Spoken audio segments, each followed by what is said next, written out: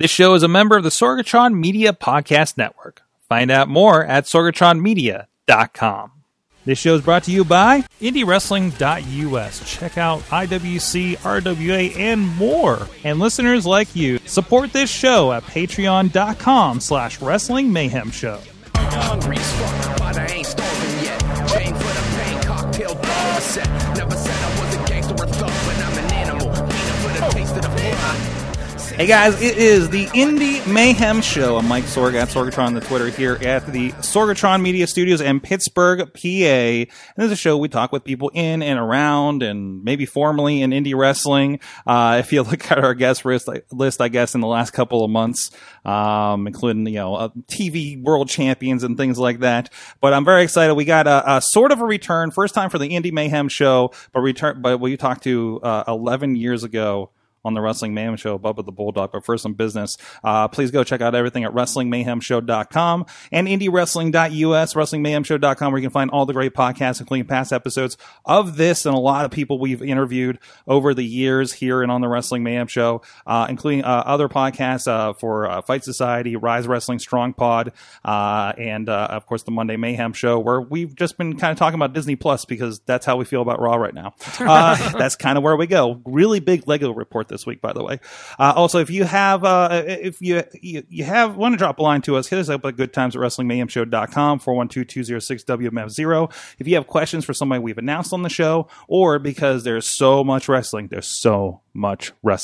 obviously we can't get everybody or think of everybody that we should talk to. If you have somebody you think we should have on the show, please drop us a line over there or on our social media at Mayhem Show or at US Indie Wrestling, and we will try to get them on the phone, in the studio, go to them sometimes, whatever we can do.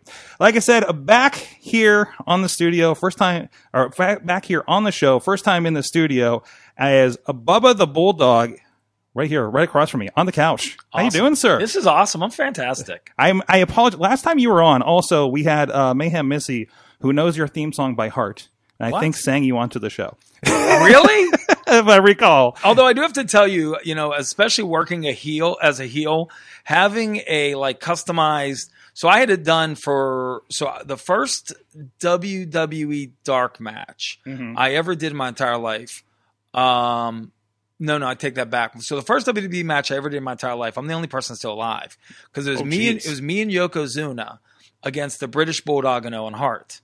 First WWE match was a house show at the Civic Arena. Did you know this? No, I don't know if we talked about this before. Yeah, so the first WWE match I did ever in my entire life was me and, like I said, Yokozuna against the British Bulldog and Owen Hart. So I came out to Yoko's music. And then the second thing I ever did for a house show and this is a great story because it was Goldust working as a baby against Mankind. And I was handcuffed to Paul Bearer. Yeah, true story. But here's the funny part of it. Harvey Whippleman was sort of like the guy that ran around and got everything from Vince. Yeah. So there was no handcuffs. So Harvey had to run around and try to find his handcuffs, right? So he goes and gets those plastic handcuffs you had when you were 3 years old. But they just have the switch to let it go? Right. But here's the problem. They wouldn't fit around Paul Bearer's wrist. Oh, no. So the entire match, we had to hold hands. So there was a spot where Paul Bearer had me pinned up against the post and Mick was running at me full speed. And obviously I pulled him in the way to take the bump. But when he took the bump, we couldn't hold hands anymore. So miraculously the handcuffs broke. And it was a great moment, which, by the way, was the hardest I'd ever been kicked in my entire life to this date. Mick puts me in the mandible claw. I go down, and I hear Mick mumbling through that Mankind mask of his, right? and the finish was the mask. But I had to get the urn and throw the urn to Goldust, and he had to hit him. So he's mumbling something, and I'm like, then he's gone. I'm like, where on earth is Mick? I'm on all fours, and it was a house show, so there was no big pyro or there's no ramp or anything or stage. I look down the runway, and Mick is all the way by the curtain, and he starts running full speed. I'm like, what is he doing? He booted me in the head so hard that the side of my head felt like a Nerf football. And I'm like, when we get to the back, I'm like, dude, why did you kick me so hard? He's like, I was telling you to get back up. So, like, look, I get off on tangent, but back to the. No, that's great. So the first match I ever did for a dark match, I used Slam by Onyx, right? Which I think every indie wrestler ever has used at one point in their lives. Especially coming through the 90s, right? Everybody used Slam. Yeah. And they decided they were going to use me some more. So I got some, and I was like, well, okay. So I got some guy. He was a rapper in New York to cut the theme that I've been using. I've used a million themes over the years. I used "Hate Me Now" by Nas and all these different things. But when I decided that there was a chance that something may happen at the time, I wanted my own custom theme music. But people sing it because it's so easy to sing. So I'm working as a heel, and I look in the crowd, and people are dancing. I'm like, "You're supposed to hate me. What are you dancing for?" So that was a 10-second story that turned into 5 minutes about my theme song. And that's how we end up with our episodes of this, especially when I have somebody who's been around for, like, geez, was it 25 years? So I started, get the right number? So, yeah. I saw you listed as 1995 when I was taking a quick peek at, like, Cage Match or something. So my first match ever was at McKeesport High School for PWX, and you couldn't even get in the building. It was me and the late Shocker Sean Evans against B.A. Briggs and Vince Kaplak. And we were, it was Jumpin' Johnny DeFazio was my manager. Johnny DeFazio. Yeah, he was my manager. The late, great Pittsburgh Steeler, Justin Strelzik, escorted me to the ring. I had an entire posse of people. It was packed. If you ask Hank Hudson will tell you that it was the largest attended indie wrestling show in the history of Pittsburgh. Really? That's true. So and it was over 2,000 people. If you follow his Facebook, he keeps track of everything. I mean, that's pretty good. Yeah. So that's what he claims. It's because there was well over 2,000 people. Hank is interesting. We talked with him. I can't remember if it was on the show or if we were filming something else. And he is like, I feel like he's been there for almost everything significant in Pittsburgh wrestling history, right? And not because I was listening to another podcast where he was involved in something, a recent Gregory Iron podcast, and like something in Cleveland he was involved with. I'm just like, this guy is everywhere. He's unbelievable. Like, how is Hank still doing this? He's unbelievable. And his facial expressions are the best ever. And his intro to wrestling shows even better. Oh yeah, the knockdown, drag out, pillar post, and my favorite is kick. Butt wrestling. It's so great with promotions we're doing some social media help for. We've been actually using his lines because I'm just like, well, they're so good. It's how it starts the show. It's what people are familiar with. Don't you want Hank just one time to say ass? We did. You got him to say it? Fight Society has been going this. We're just completely tangenting everything. This is what the interview is going to be, guys. Fight Society has been trying to do this hard edge thing the last couple of months, right? When we moved things to Friday Night Fights kind of thing. And one of it was because he legitimately, at the Beast Brawl, the benefit for the Beast, somebody said something about, like, he said the rules of the Beast Brawl, which is, a Royal Rumble kind of thing. Right. And there was some specific stuff in there. And somebody's like, we know how a thing works. And he's like, well, that's not how this one works. And then they kept going on about stuff as, like, I think Brandon was first out and maybe Dean Radford was the second. And they kept going on. It was like, it's not your damn night, asshole, or something like that. Really? Not Hank. Yeah, it was Hank. Did he drop the mic? Yeah, no. Wow. No, and awesome. it kind of became a thing for a couple months. So Hank Hudson. Hardcore. I like to call it. I want hardcore Hank Hudson as part of Fight Society as the official announcer. So that's awesome. Anyways, that's enough about Hank. He'll get his own show. That's awesome. And now have to be 2 hours. Anyways, so you're talking. You're telling us about WWF dark matches and everything. Now you help me with my context here. Were you on the radio first and then wrestling? Yes. So you're already a personality. It was really hard for me when I got into the business because of radio. So I started in radio when I was 19 years old. And it was difficult for me because at that time, like, I was a radio guy who was wrestling. And when I trained, I tried to tell them that, hey, listen, I'm not doing this because of radio. I'm doing this because of wrestling. My dad... little backstory. So my father grew up in Oakland, and his father had a meat market on Semple Street in Oakland. So when Bruno Sammartino and his mom moved to Oakland, my grandfather, like, they didn't have any money. They didn't have a lot of stuff. So my grandfather would give them food and say, pay me when you can kind of thing. So my dad grew up with Bruno. My Uncle Mike grew up with Bruno. So it's sort of a cool thing. So Bruno was always a part of my life in some way, shape, or form. Yeah. So I always had this passion for pro wrestling. So when I trained to wrestle, I would tell the guys, I'm like, listen, I'm not doing this because it's not a radio shtick. It's not a radio bit. I mean, if I can use radio to help promote a show, I will, in some way, shape, or form. Or if my presence helps draw people, that's cool. But you need to know that I'm doing this because I love wrestling and I want to be a pro wrestler. And here's a little, when I first started, half the locker room quit PWX. I don't know if you know that or No. not. So the PWX we started something called, we called it the Berg Brawl. Mm-hmm. So the Berg Brawl, it was all these wrestlers would come in for basically a battle royal. Yeah. And we started it out of necessity because what happened was half the locker room quit because they were mad. Mm-hmm. And they were mad that this radio guy was getting a push. Right? And this has been 90s at this point, right? PWX 97 maybe. Okay. 96. So I we think didn't have enough wrestlers to put on a show. Yeah. And I mean, I took my neighbor who happened to look like Woody Harrelson. I took my neighbor and we called him the Natural Born Killer because the movie was out then. Remember the movie, The Natural Born Killer? Mm-hmm. We taught him enough spots, right?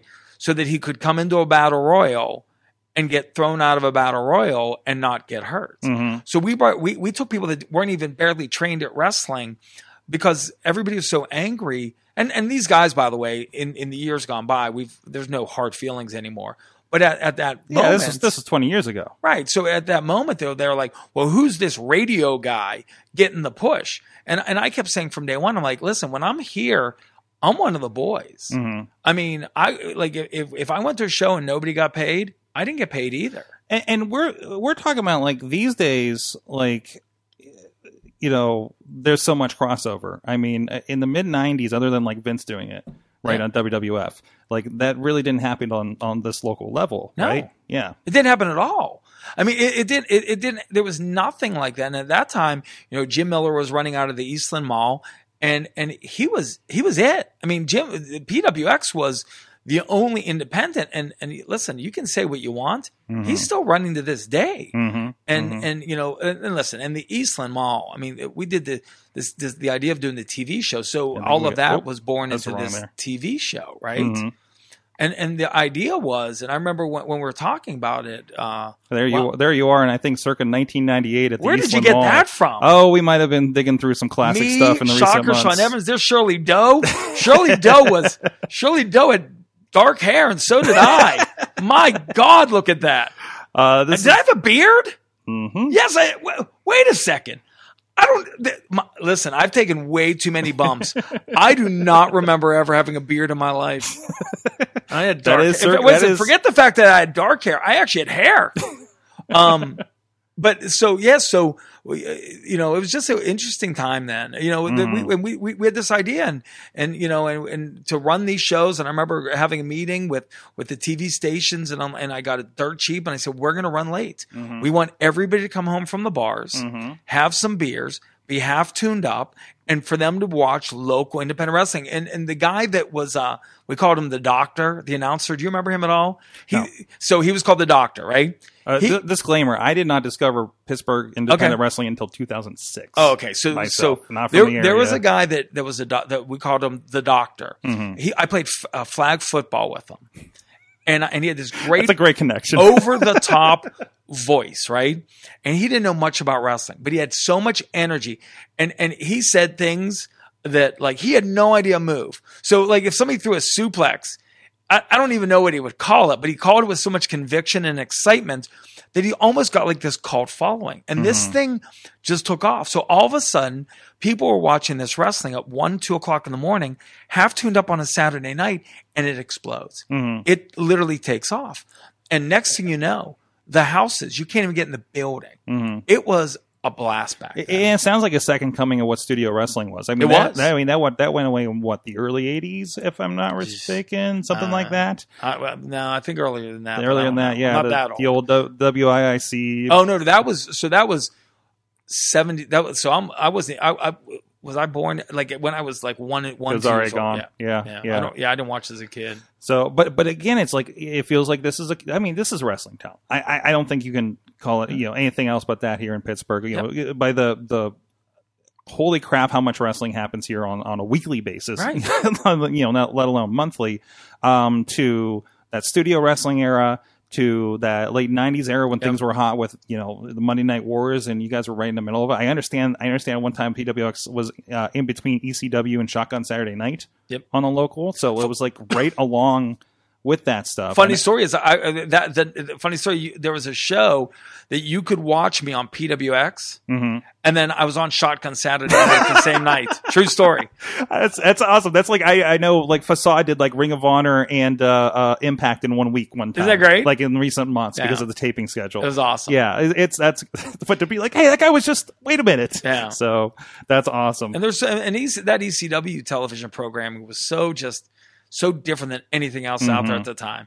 And the way that they edited it and the way they showed it and the way they featured it, it was just exciting. Real quick, just a pause for a second because geez, a who's who of wrestling is popping up in the chat room. John McChesney says, hi, Bubba, Founding Fathers for life. Yeah, right? I was around for that. I was behind the camera and behind production on that era for sure. Yeah, Founding Fathers fight. John McChesney, man. We've had these guys. This is a brotherhood. This is a brotherhood. Some of my favorite people. Listen, my best friends in this entire universe are professional wrestlers. I mean, like as a shoot, Super Hentai, Jimmy Vegas, Denny Gregory. We are, the four of us are best friends in the real world. I really, I got to be at Super Hentai's wedding. I'm just like, the Founding Fathers are here. We are, and our stories are true. Yes, absolutely. Let's see. Brandon K saying the Doctor, what a gem. So he remembers the Doctor? He remembers the Doctor. BC Steele remembers the Doctor for 20 years. He's wondered where that guy came from. Yeah, so he played. So once again, at that time I was trying to help. That's all I wanted to do was help. I wanted to. So I had to overwork to prove to the boys that I wasn't just doing a radio bit. Yeah. So I did everything I could to help. I did the whole Kurt Angle story. I remember Kurt Angle and I. Jim trusted me with the key to the back of the mall, and Kurt Angle and I showed up to train one day. Kurt would do a week in Stamford with Dory Funk Jr. and he'd come home for a week, and the ring was pulled apart. So we had to basically rebuild the ring. So we could work out for a couple hours. So Kurt was building the ring. Yeah, it was Kurt and I. We were the only two people there. We were literally the only two people. So people were wondering if Kurt, he rolled in, he was the Olympic guy. He still paid his dues. Listen, to an aspect. The funny Kurt and I, I think his first match on pay-per-view was against Stasiak.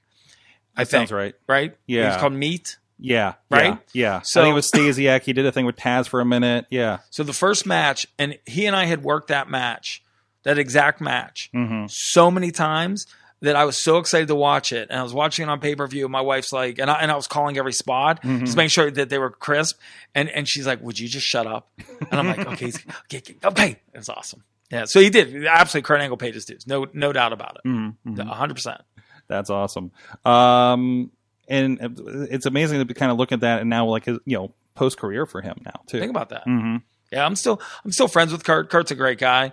I remember before he went to it. So Vince offered him a ton of money at the beginning, and he said no. And the reason he said no, and Kurt, if you're watching, if I hope I get this story right, but basically, I remember we were sitting at an advertising agency down in Station Square, if I remember this correctly.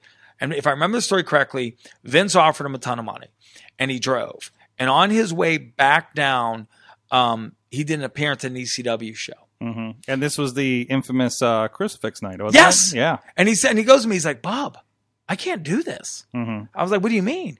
He's like, dude, they crucified a guy. And I'm like, what do you mean? And I don't remember who the wrestlers were. He's like, I just want an Olympic gold medal. I don't know if I can do this. I was like, dude, you're not going to make the money that Vince McMahon offered you.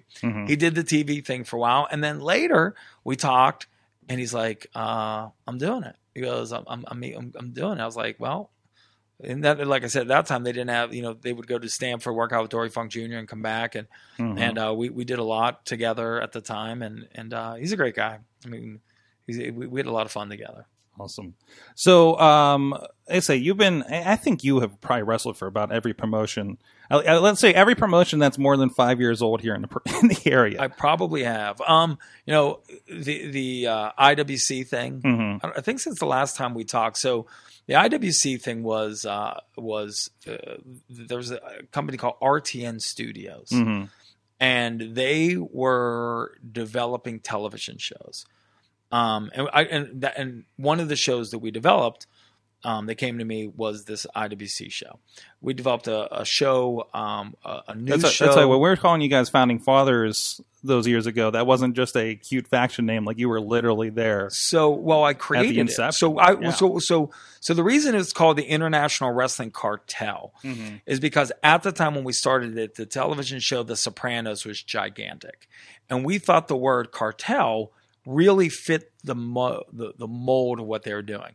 So we developed the IWC for Dish Network, for the Dish Network, and for they were creating something called like the Man Channel.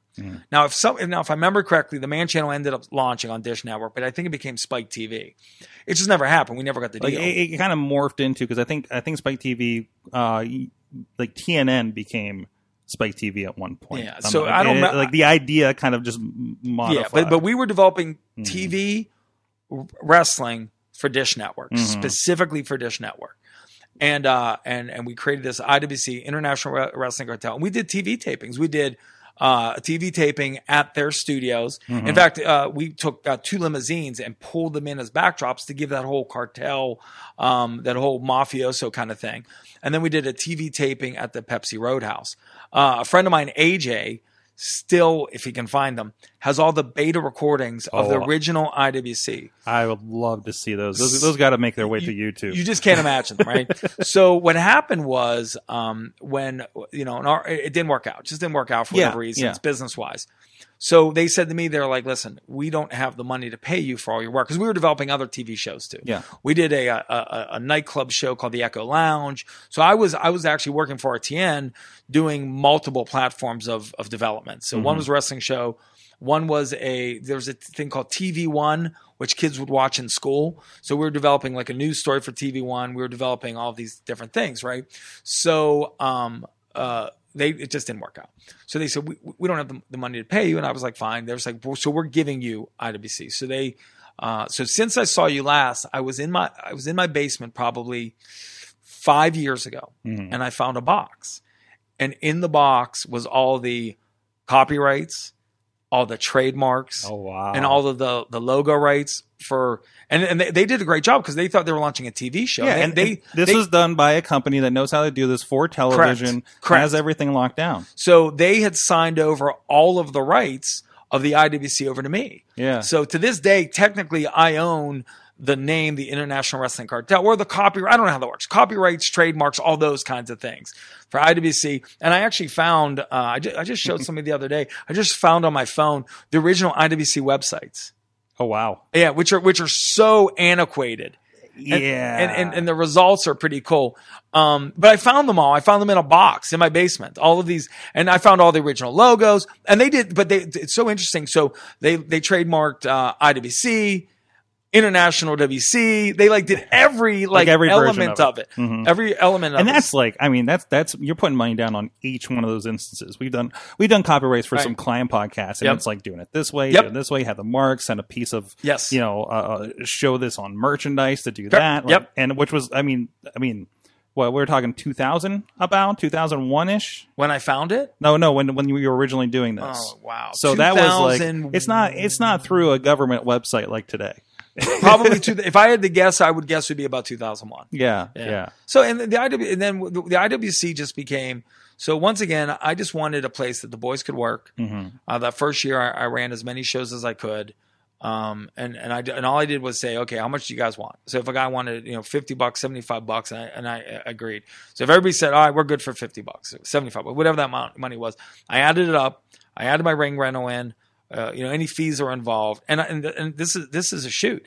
And just for my time and effort for the show, I would put either $100 or $200 on top of it. That's all I made. And then when we first started, then we decided to do the Emerald Room, which is now that they just completely redid it into a big music venue in McKees Rocks.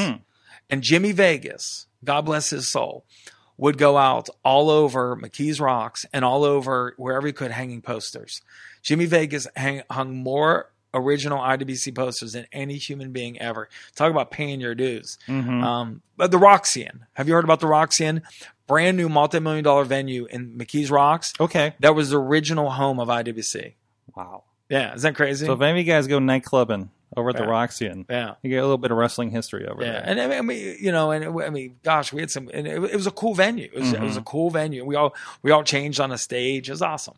So it went from that, and eventually this kind of mostly got handed over to Norm Connors. Right. Was I think probably the longest running. I know when I started going and discovering what you guys were doing down there. So that became like the bed where AJ Styles and CM Punks were coming through, and Samoa Joes and Christopher Daniels. Yep. So my deal with IWC always was, if just give the boys a place to work. That's all I cared about. I was like, if you can make a fortune off of shows, make a fortune. But when you don't want to do it anymore, just give it to somebody. Just give it to them. Give it to somebody that will do the same thing. So like when Norm just decided not to do it anymore, and then Chuck did, just give it to Chuck.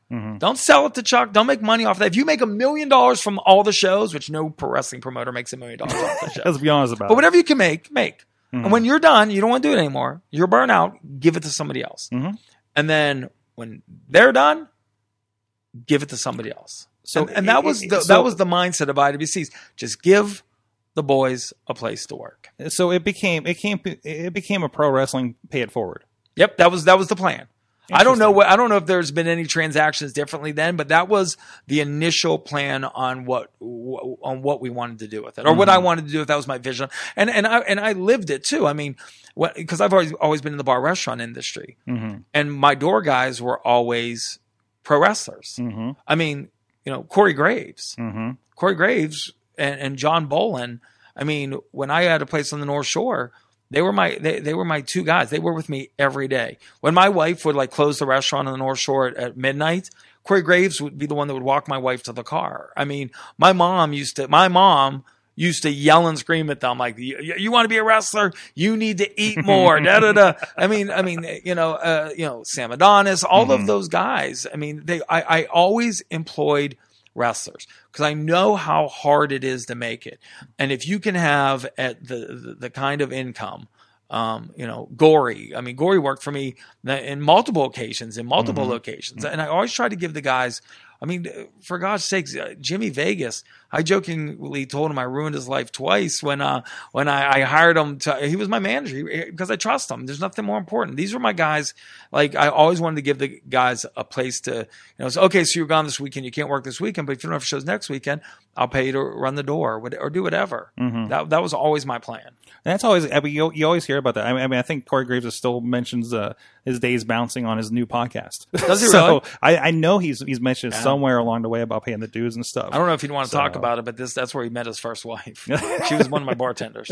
We won't talk about that one. We'll move that on. We'll move that on. If Corey wants to bring it up on his podcast. No, but, he won't. Yeah, no. That's all right.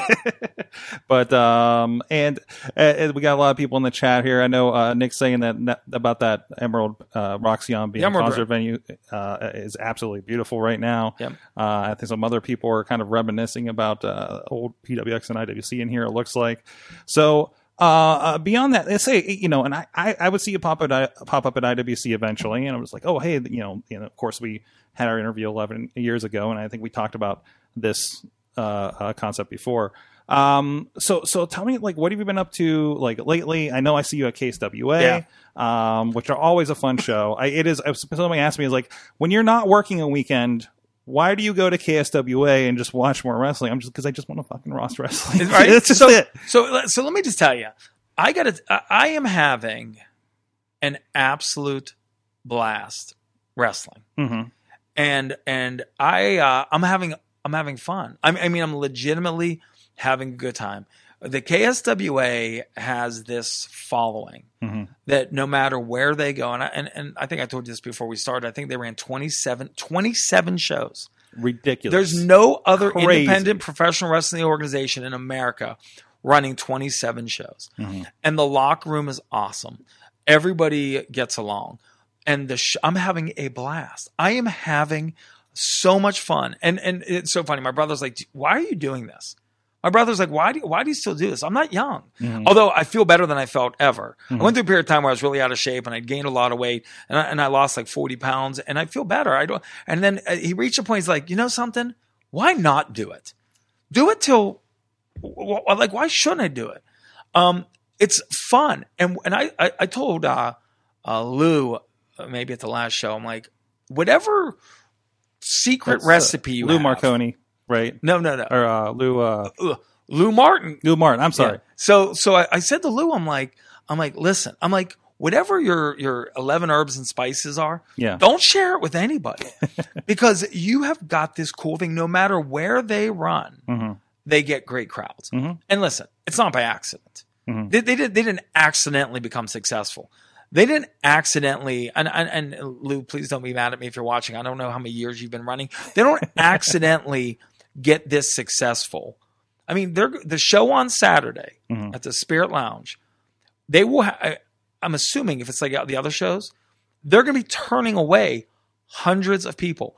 People will be lined up for this show, the Toy Drive show this Saturday. 3:00 in the afternoon. So if you think you're going to be a worker that's going to sneak in the back door, there's no back door, and you better get there at noon for a 7:00 show. So it is interesting, and I said this too. Like there's 3 shows happening Saturday in the Pittsburgh area. Okay, and I don't think anybody's going to see a lower house than they normally do because of it. Like it's KSWA fans are having this thing over here. Other fans are doing, other companies over here. And it's this really cool thing that happens. Yep.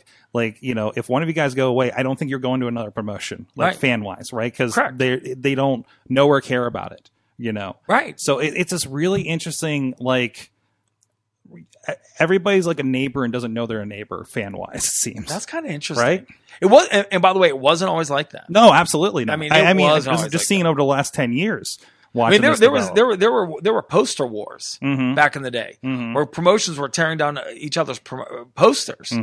But the one thing I think that KSWA does very well is they create characters that people love. They create characters that people hate, and the fans don't. The fans just want to boo. The fans just want to cheer. The fans just want to be entertained. That's it. And that's why I love it. Because I love it because listen, I'm not. It's not overcomplicated. It's not. Like some of the promotions. I tell people all the time, I'm like, let's go out there and let's tell an amazing story. Let's put on a great show and let's feel this crowd. Like, I'm not one of those guys. Like, if you want to talk through every spot of your match, like, I'm sorry. It's not like, I don't know what they're going to want. When we walk through that curtain, I'm not sure what they want tonight. But we're going to give them what they want. And I don't know that they want what you want or what I want back here. When we walk through that curtain, we need to give them what they want. And KSWA does a great job. I mean, I'm having so much fun. And like, I'm actually excited about Saturday night. I'm wrestling Shane Starr, who I plan on breaking many body parts of his. And I'm actually fired up for it. I mean, because it is such a great time. It is. It's so much fun to wrestle again. That's awesome. I remember one. I want to talk about this because I remember before I well, probably around when I started going to KSWA on my weekends off, I went to some old PWX shows, and I remember one time accompanying my friend from KDK and the weatherman. I remember his name was Smiley. Ron Smiley, and you were having a match with one Rev Ron Hunt, who I believe was also working at KDK at the time. Yes. So it was kind of a battle of the local media wars. which, by the way, so do you remember that match at all? I do. I was ringside for it. I remember a lot of it. I remember you guys getting at Ron at ringside and getting him riled up. That was a trip. So the one thing I actually asked to wrestle Rev, and the one thing I was like, man, he's got these great pipes. He's got this great ring entrance. And I was like, I remember saying, but once you enter the ring, you lose that at the time. Right now, this is years ago. Yeah. I'm like your character needs to be from the point you walk through that curtain to the point you walk back out through that curtain. Everything you do on the stage, on the ramp, in the ring, as you wrestle, has to be that character. And I said, I want to work him. I want to help him with that. And that match was all about that. About me being a guy that saw, and listen, maybe you could look back and say Rev didn't need any of that. Maybe my ego is saying he did. I don't know. But we told a great story. And when we got out of that match, both of us were like, dude, we just went 15 strong. Like we just went 15 legit strong and didn't stop. It was a very good match. Yeah, thank you. I appreciate that. Yeah, because not many people say that about me anymore. I'm kidding. But so I loved that. Was a great match with Rev. Yeah, and that was probably about 3 or 4 years ago, right? Sure. I was going to Are you asking me to remember something? No. Good, because that's my biggest failure. Remembering stuff. All right. Well, hey, geez, the name's popping up here again. I'm going to go into some finisher questions here, but if you guys have any questions for me to pop in here for Bubba, and as we close out this interview, please hit us up on the Facebook stream if you're with us live over at the IndieWrestling.us Facebook page, and we'll be sure to roll them in here. By the way, real quick, at some point before you cut me off and kick me out, I do want to share with you my proudest moment in professional wrestling has nothing to do with a match. So whenever you want to hear that story, go ahead. Actually, let's go ahead and hear it. So my proudest moment that has anything to do with the world of professional wrestling is Connor's cure. At the time, obviously, Connor Michalik, his mom contacted me at the radio station and called and told me Connor's story and said, all he wants to meet is Daniel Bryan. Is there anything I can do to help? And Jerry McDevitt, who is Vince McMahon's personal attorney, is a very close friend of mine.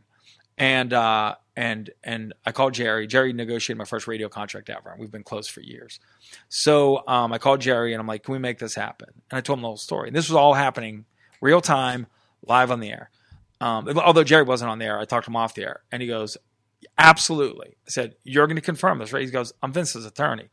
So I call the mom and Connor, we made it happen. And then Daniel did. So when they came in town, then Daniel Bryan did my show, came live in the studio. So told him the whole story. He had no idea.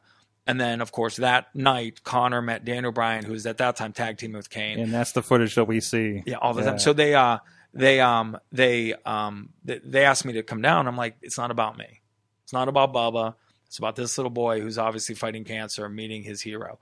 But the coolest part about it is when I got and I know there's other people I've heard, and I know there's other people in the city that claim, and I don't know why you'd ever want to take credit for it, but we're like, oh, I started Connor's Cure. I won't say any names, but I got an email from Stephanie McMahon,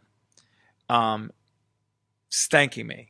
Saying she's like, I just found out that you're the reason through our attorney, and she sent me this amazing email, and then I ended up going to an event at Children's Hospital where I got a chance to spend some time with Stephanie and Triple H, and help them with some of their outreach and charitable initiatives. So the coolest thing I ever did in the world of professional wrestling, never had involved a match, was the ability to allow a little boy to meet Daniel Bryan, which of course since then has turned into what WWE has done with it since then is just awe-inspiring and amazing. The millions of dollars that they have raised is pretty unbelievable. So thank you for allowing me to tell that story, because I don't think anybody knows that. Absolutely. Yeah. That's awesome. So now whatever you got for me. Well, I was going to ask the best and worst about pro wrestling. That's usually one of my standards, but I think you just gave me the best. That's my best. That's absolutely the best. I mean, to be able to have that connection and make something like that happen. Yeah. What is the worst? Let's go the other way. Compound fracture of my right hand, bone sticking out, and I finished the match. Wow. I was working a show up on Mount Washington at a church. I was wrestling some guy under a hood. I used to do this Bulldog spot off the top rope.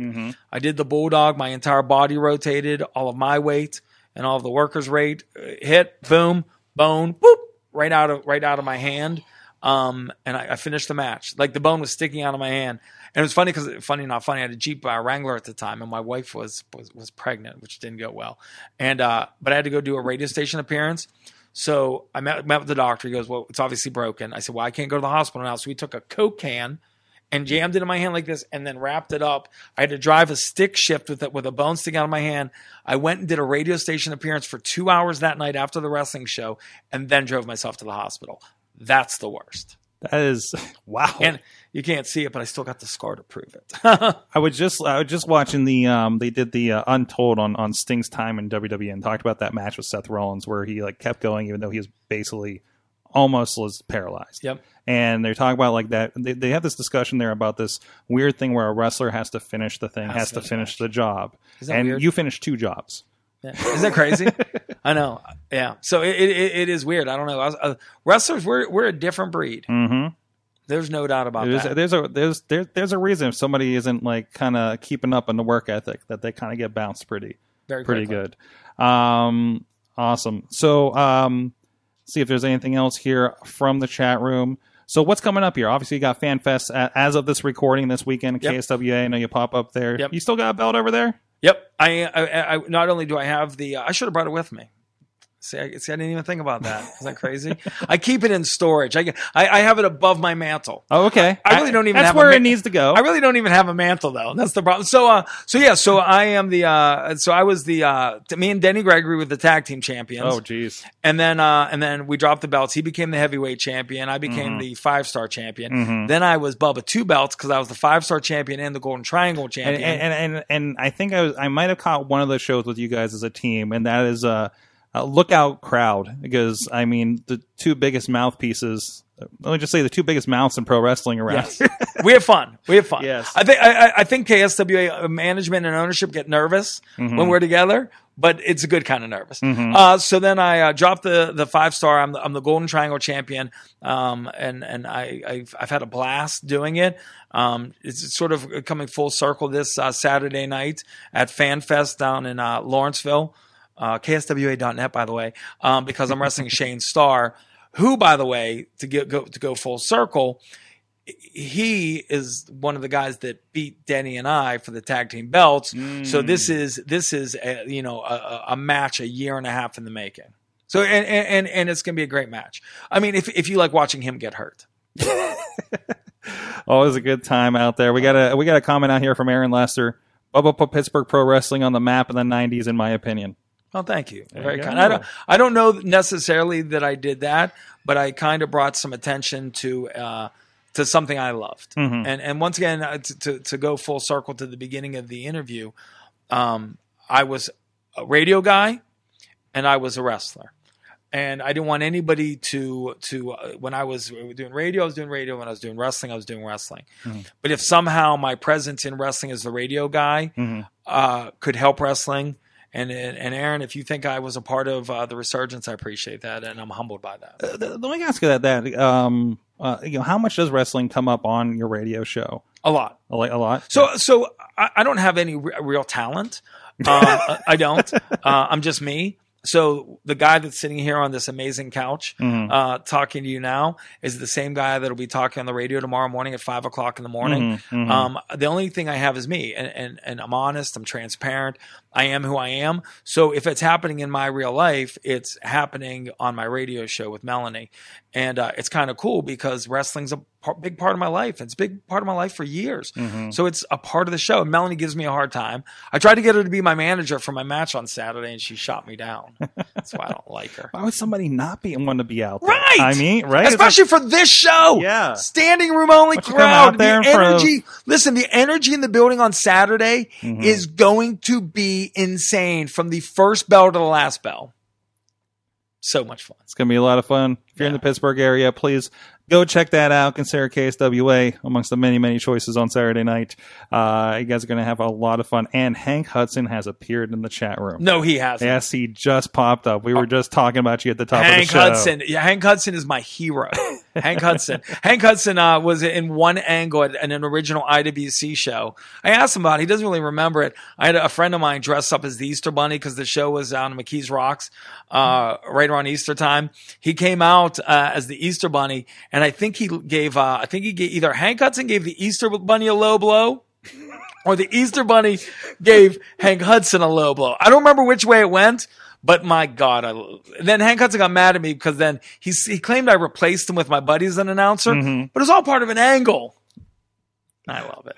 Hank Hudson, you're the best. Love it. A lot of people popping up there in the chat room. Thank you so much, everybody, for joining us. Again, you're all over the place. Where can people see you? Online, on the radio, whatever media you're on these days. Okay, so here comes the list, right? Okay, ready? So I'll make it as short as possible. Obviously, Bubba Show, 100.7 starpittsburgh.com. Facebook.com/StarPittsburgh, Facebook.com/Bubba Show 1007. I've got restaurants, Bubba's Gourmet Burgers and Beer. I've got a location in Triadelphia, West Virginia in the Highlands, the Washington Brewery on East Maiden Street in Washington, and inside the Prinscape Arena in South Point. I'm opening up taco places. Really?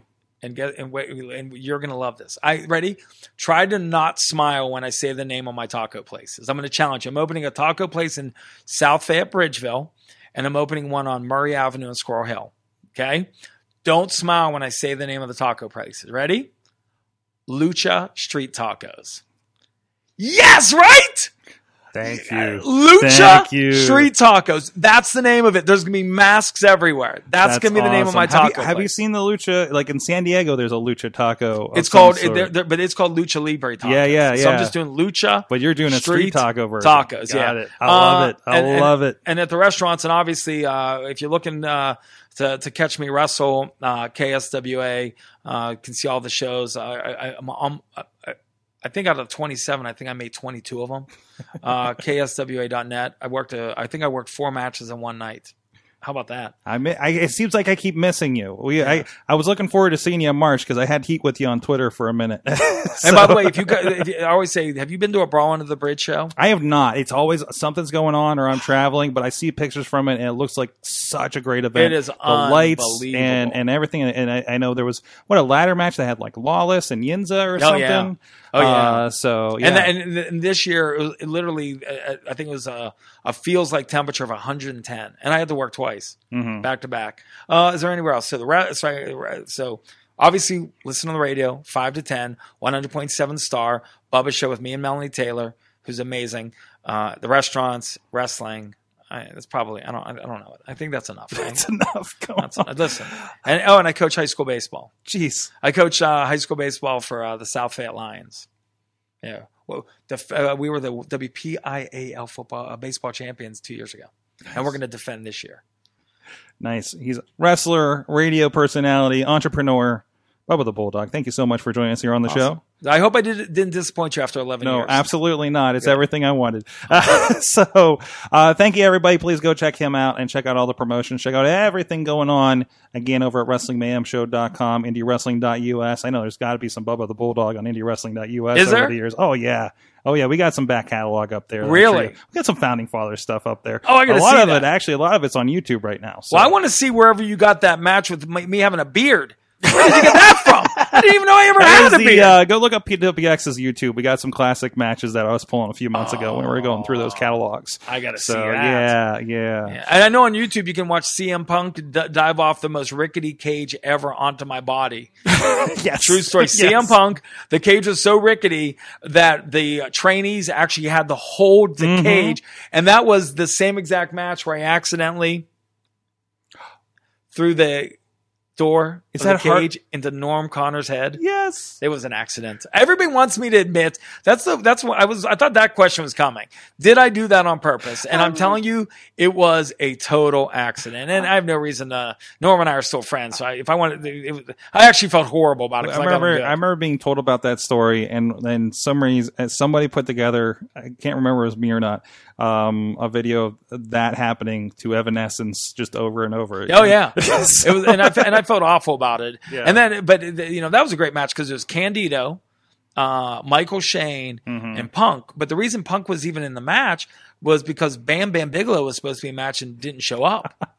Yeah, and that time is so. You gotta think in that era. somebody in that audience was disappointed that they got CM Punk instead of Bam Bam Right? Bigelow. Think about that. Right? Is that crazy? What was that, like 2004 or 5 Oh my gosh! ish? Why do you keep asking me memory question? It was me, Vegas, and Denny inside the cage, but the cage was I'm just so talking errors. I'm just talking errors. The cage was so tall and so rickety, and when I say rickety, just they couldn't attach it well. And when we were talking about it, and he's like, "I'll do it," and I looked at him when he jumped up there.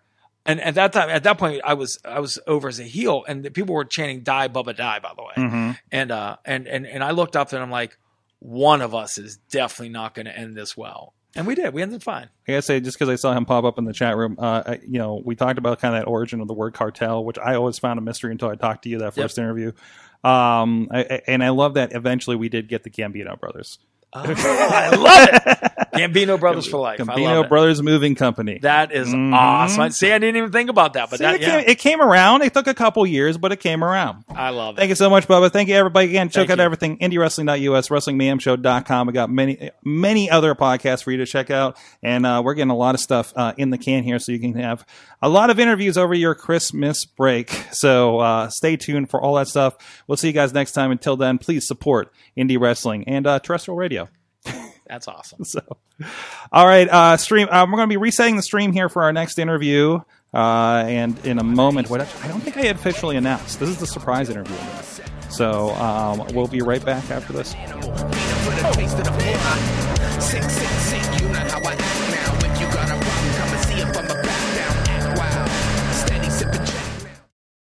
This show is a member of the Sorgatron Media Podcast Network. Find out more at sorgatronmedia.com.